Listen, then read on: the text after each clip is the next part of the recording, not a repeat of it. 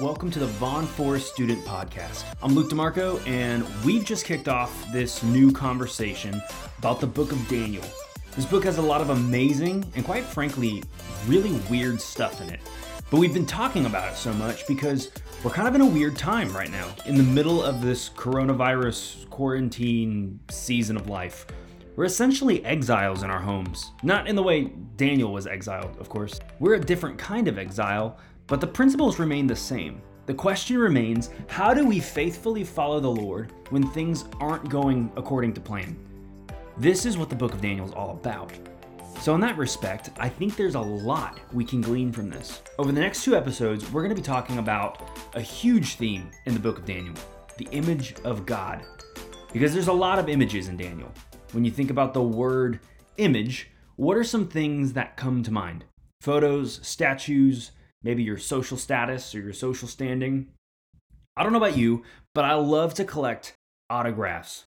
I have autographs from Disney characters from Disney World, don't judge me, world famous rugby players, Tuskegee Airmen, World War II soldiers, and I've been able to get their autographs, and they mean a lot to me. I even have a football signed by this really old NFL football team known as the Houston Oilers. Today, they're known as the Tennessee Titans, but before that, they were known as the Houston Oilers. Super cool. My Uncle Chuck found it and gave it to me as a gift one day. Shout out to my Uncle Chuck, by the way, if you're listening to this. You rock. Anyway, autographs are cool because they're a type of image, right? The point of an image is to reflect the likeness of something. That's why we create these things in the first place. They're supposed to point to something greater than itself, remind us of something or someone, or make a statement of some kind. That's what an image is all about.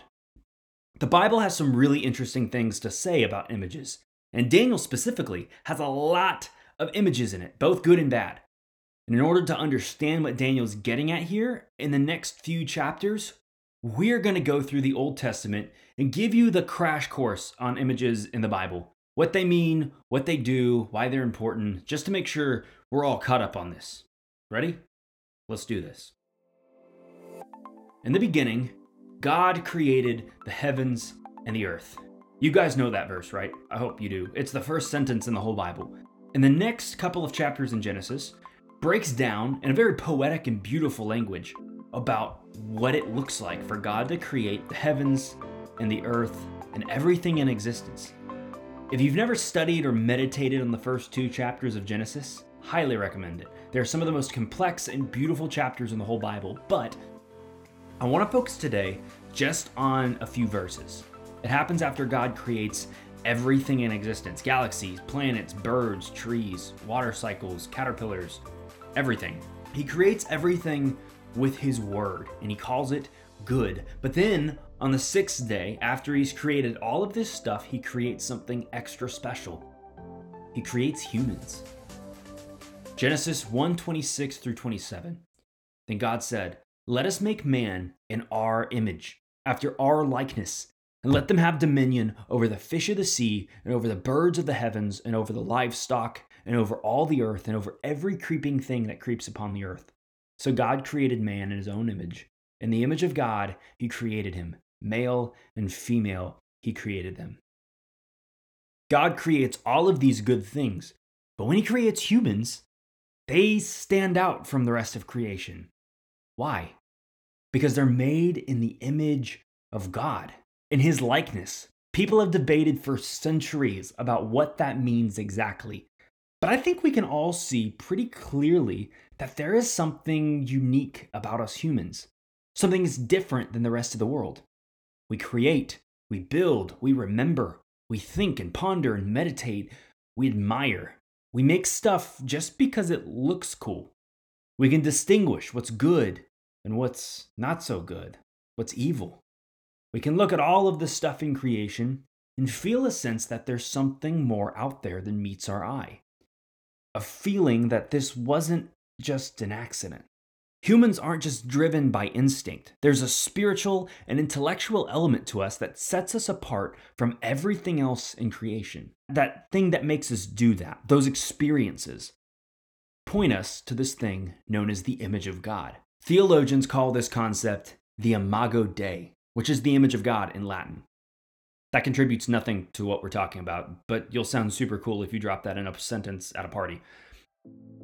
Speaking of parties, I've got really good news for you. You, the person listening to this podcast, you are made in the Imago Dei, the image of God.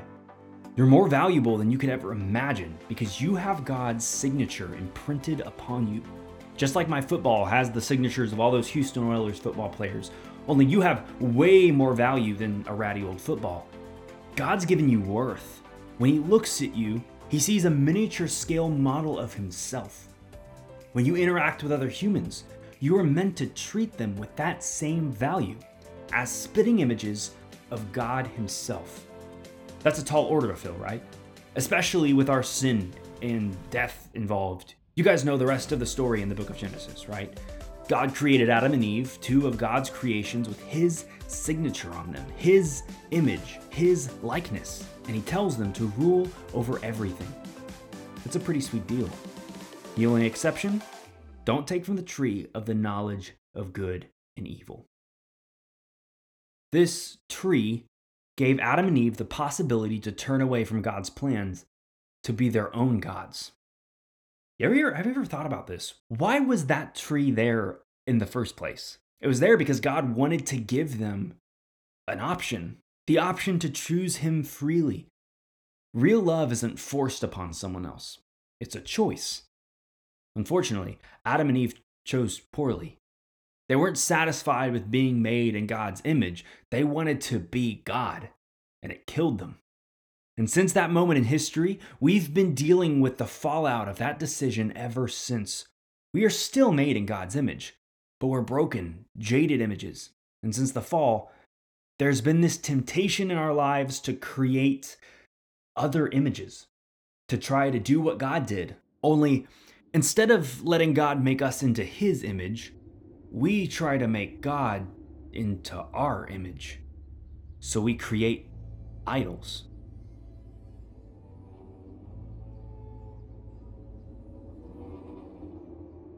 These idols that we try to worship, well, they end up looking just like us. They don our values. They fit our system. It may not be a physical statue that we worship today. In fact, it probably isn't. But we all have things in our lives that if we're not careful, we will start to worship them. Our grades, our careers, our girlfriends or boyfriends, our social status, our social media, our video games, you name it. Just like Adam and Eve's mistake, if we're not careful, we'll try to take good things and make them into something that they never should be. We will try to take good and evil into our own hands, and it will kill us. Every single time. We see this all throughout Israel's history. Idolatry has been the biggest thing that has kept God's people from reflecting His image to a dying world. Whether it's the golden calf in Exodus, the Baal worship in the time of David, or bowing down to the Babylonian gods during the exile, we can look all throughout Israel's history and see how they have been unfaithful to the Lord by going after lesser things, taking good things from creation and worshiping them as if they were the creator. In fact, it was this very sin that led the Jewish people into exile in the first place.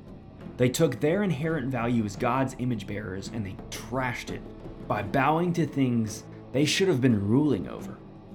It's tragic, really. And I think the words of the Psalms sum it up best.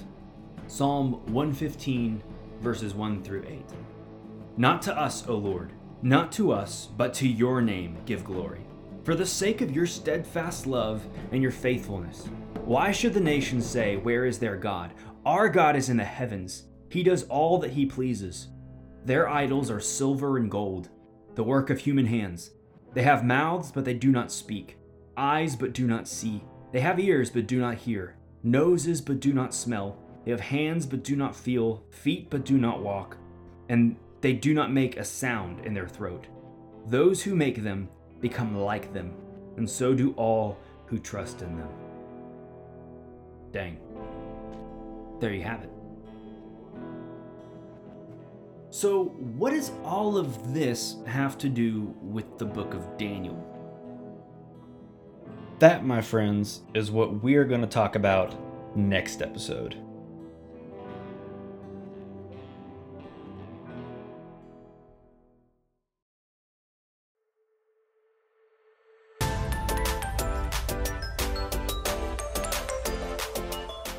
Hey, thank you guys for listening to the Vaughn Forest Student Podcast. Next episode will come out a lot sooner than the previous one.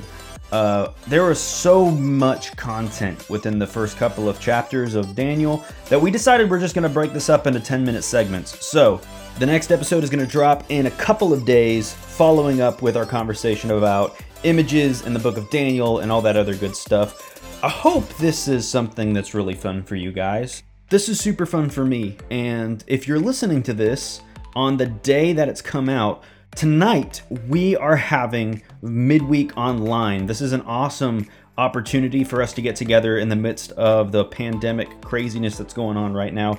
Even though we can't get together in the same room, we can get together on a video chat and hang out with our friends and talk about what all this stuff has to do kind of on a more person-to-person basis. It's going to be really cool. Tonight at 7. And in order to ramp up our security, because apparently there are some like hackers and stuff going around, we are going to send out a password and a code to get into the chat. So you should have gotten an email about that. If you haven't, just message us on Instagram or email us at luke.demarco@vaughnforest.com. Ask for that code and that password. We'll give that to you, no problem. But I hope you guys have a great week, and I hope to see you all tonight or next week or whenever you're listening to this podcast. Hope to see you soon. Thanks for duking this out with us. We will see you in a couple of days with episode 3 of this podcast. See you guys.